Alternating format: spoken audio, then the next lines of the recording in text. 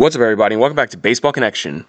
This is trade deadline edition. We have a lot of trades to go through because the trade deadline is today, and teams are trying to get their roster sharp for the stretch run. This is what happens in a very short season. You have a trade deadline about a month in, and that's what it's going to be. And I'm going to start with the blockbuster trade that went down yesterday. So trade deadline is 4 p.m. Eastern today, being Monday, August 31st. So there are still some names out there that people think might get moved, but there was a blockbuster trade that happened last night between the Mariners and the Padres. It was a 7-player swap. The Padres are buyers, folks. They are buyers. They are 21-15, sitting comfortably in the playoff picture with the third best record in the National League. For the first time in A.J. Preller's tenure as Padres general manager, he is a buyer at the trade deadline. He's already made several moves. He made a lot this weekend. So even before the blockbuster last night, this dude had already made a bunch of moves. He had, acquired Mitch Moreland from Boston, Trevor Rosenthal from Kansas City, Jason Castro from the Angels, just shoring up different parts of the roster. But then yesterday, he wasn't done. So here's what he did. The Padres got catcher Austin Nola, right-handed pitcher Dan Altavilla, and right-handed pitcher Austin Adams. In return, the Mariners got infielder Ty France, outfielder Taylor Trammell. I'll come back to that in a moment. Right-handed pitcher Andres Munoz, and catcher Luis Torrens. So the Padres have they've had one of the best farm systems in all of baseball. They are cashing in on that now. I mentioned Taylor Trammell. He is a guy who's been traded a couple times now. He was initially with the Cincinnati Reds organization. Then he was traded to San Diego about a year ago. Now he's with the Mariners organization. I do think Taylor Trammell will make it up to the big leagues as a Mariner. He is a top-level outfield prospect. He does have a very high ceiling, and he's performed very well in the minor leagues. But he's a very good trade chip, and I can definitely see why the Mariners were all over that. But the Padres have acquired 6 players so far, and this is even before Monday. 6 players. This was done over the weekend. That's like basically a whole season's worth of moves. But they see the opportunity, and A.J. Preller's not going to sit on his hands and not do anything. The Padres are still very interested in adding a starting pitcher, and that includes 2 of the market's biggest names. 2 of the biggest names on the trade market right now are Lance Lynn of the Rangers and Mike Clevinger of the Indians. And now that I think about it, I think it makes sense that Clevinger was called back up from the Indians alternate site to pitch, probably because they were trying to showcase him for trade. They were trying to be like, okay, well, he's up in the big leagues. He's going to get a start or 2 here. He's back up. He's not on the alternate site anymore. Take a look at him. Let him pitch. Let him perform well so we can trade him. That's probably what the Indians were doing. So if we see Mike Clevinger traded by 4 p.m. Eastern today, do not be surprised. I think it's going to happen. We'll check back tomorrow, and I'll let you all know how that goes down. But, Padres are wheeling and dealing. Mitch Moreland is going to be their primary DH. They got him from Boston. Now they have a bunch of catchers. They just landed Jason Castro from the Angels. He's obviously just a short-term rental. He's 33. He's a free agent at the end of the season.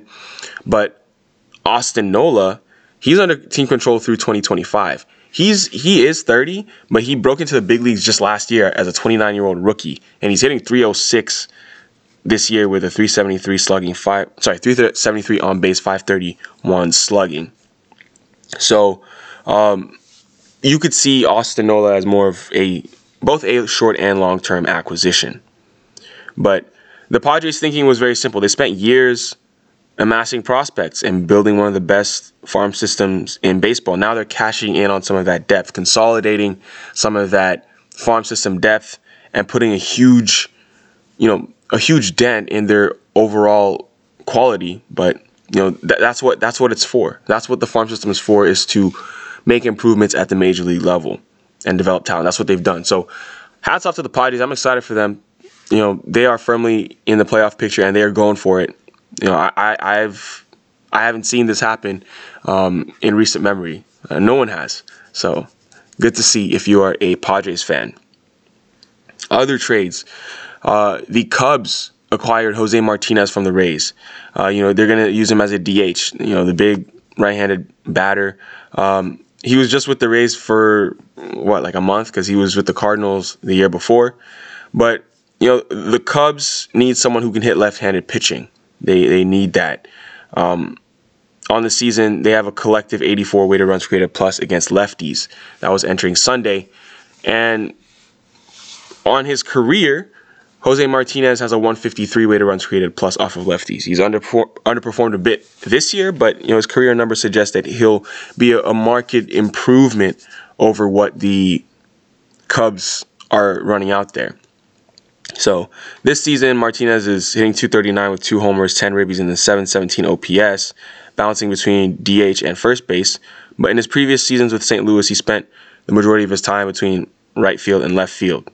So that's a acquisition that kind of went under the radar. I wanted to make sure I mentioned it.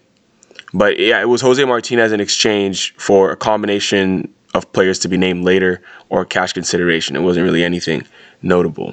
So it was basically Jose Martinez in exchange for a player to be named later. But yeah, I mean, the Cubs need this because they have injuries to guys who normally would be contributing, like Chris Bryant and Steven Souza Jr.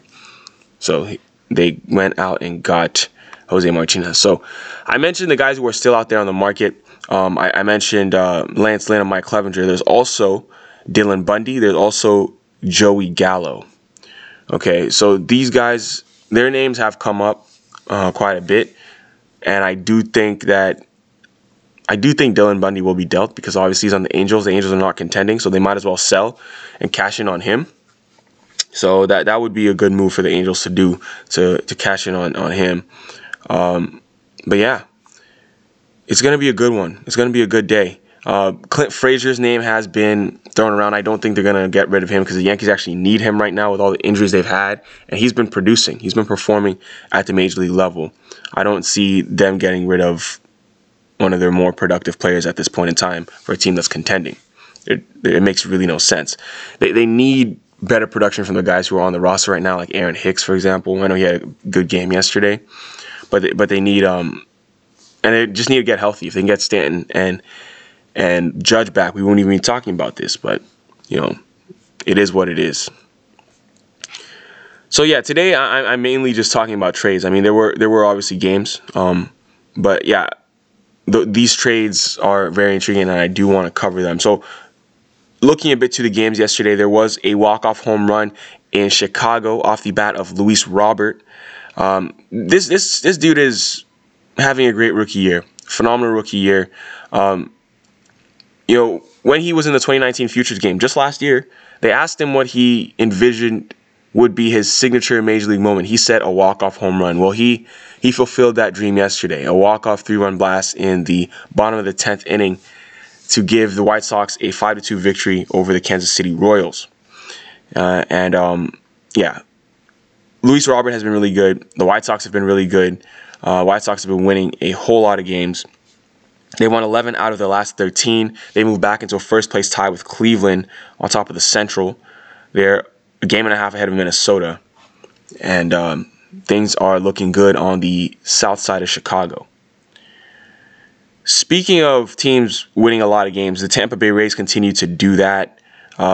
Yesterday, they won their 5th straight, and they're 18th in 21 games. The Rays have won 18 out of their last 21 games. I really don't know how else to say that they're doing a really good job this year. Adam Wainwright celebrated his 39th birthday yesterday, and he celebrated that with a complete game. He threw a complete game. The battery of Wainwright and Yadi has been together for 15 years. Still going strong. 39 years old. Hasn't retired yet, and he throws a complete game. So shout out to Adam Wainwright for sticking in there. He is the face. I mean, he and Yadi are both the face of that franchise. That Cardinals franchise is really nothing without those guys.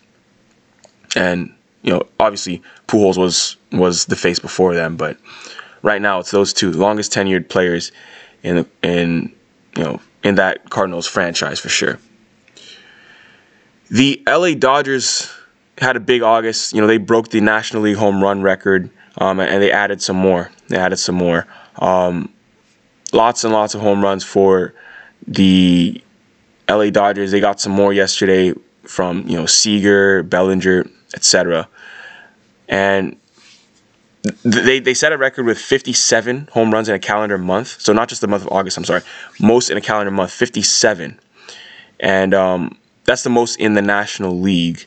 But it's not the most in the major leagues, because the major league record is 74, which is set by the Yankees last August. So that's still, what is that, like 17 homers away from the overall record, but at least they broke the National League record. So 57 homers in the month of August.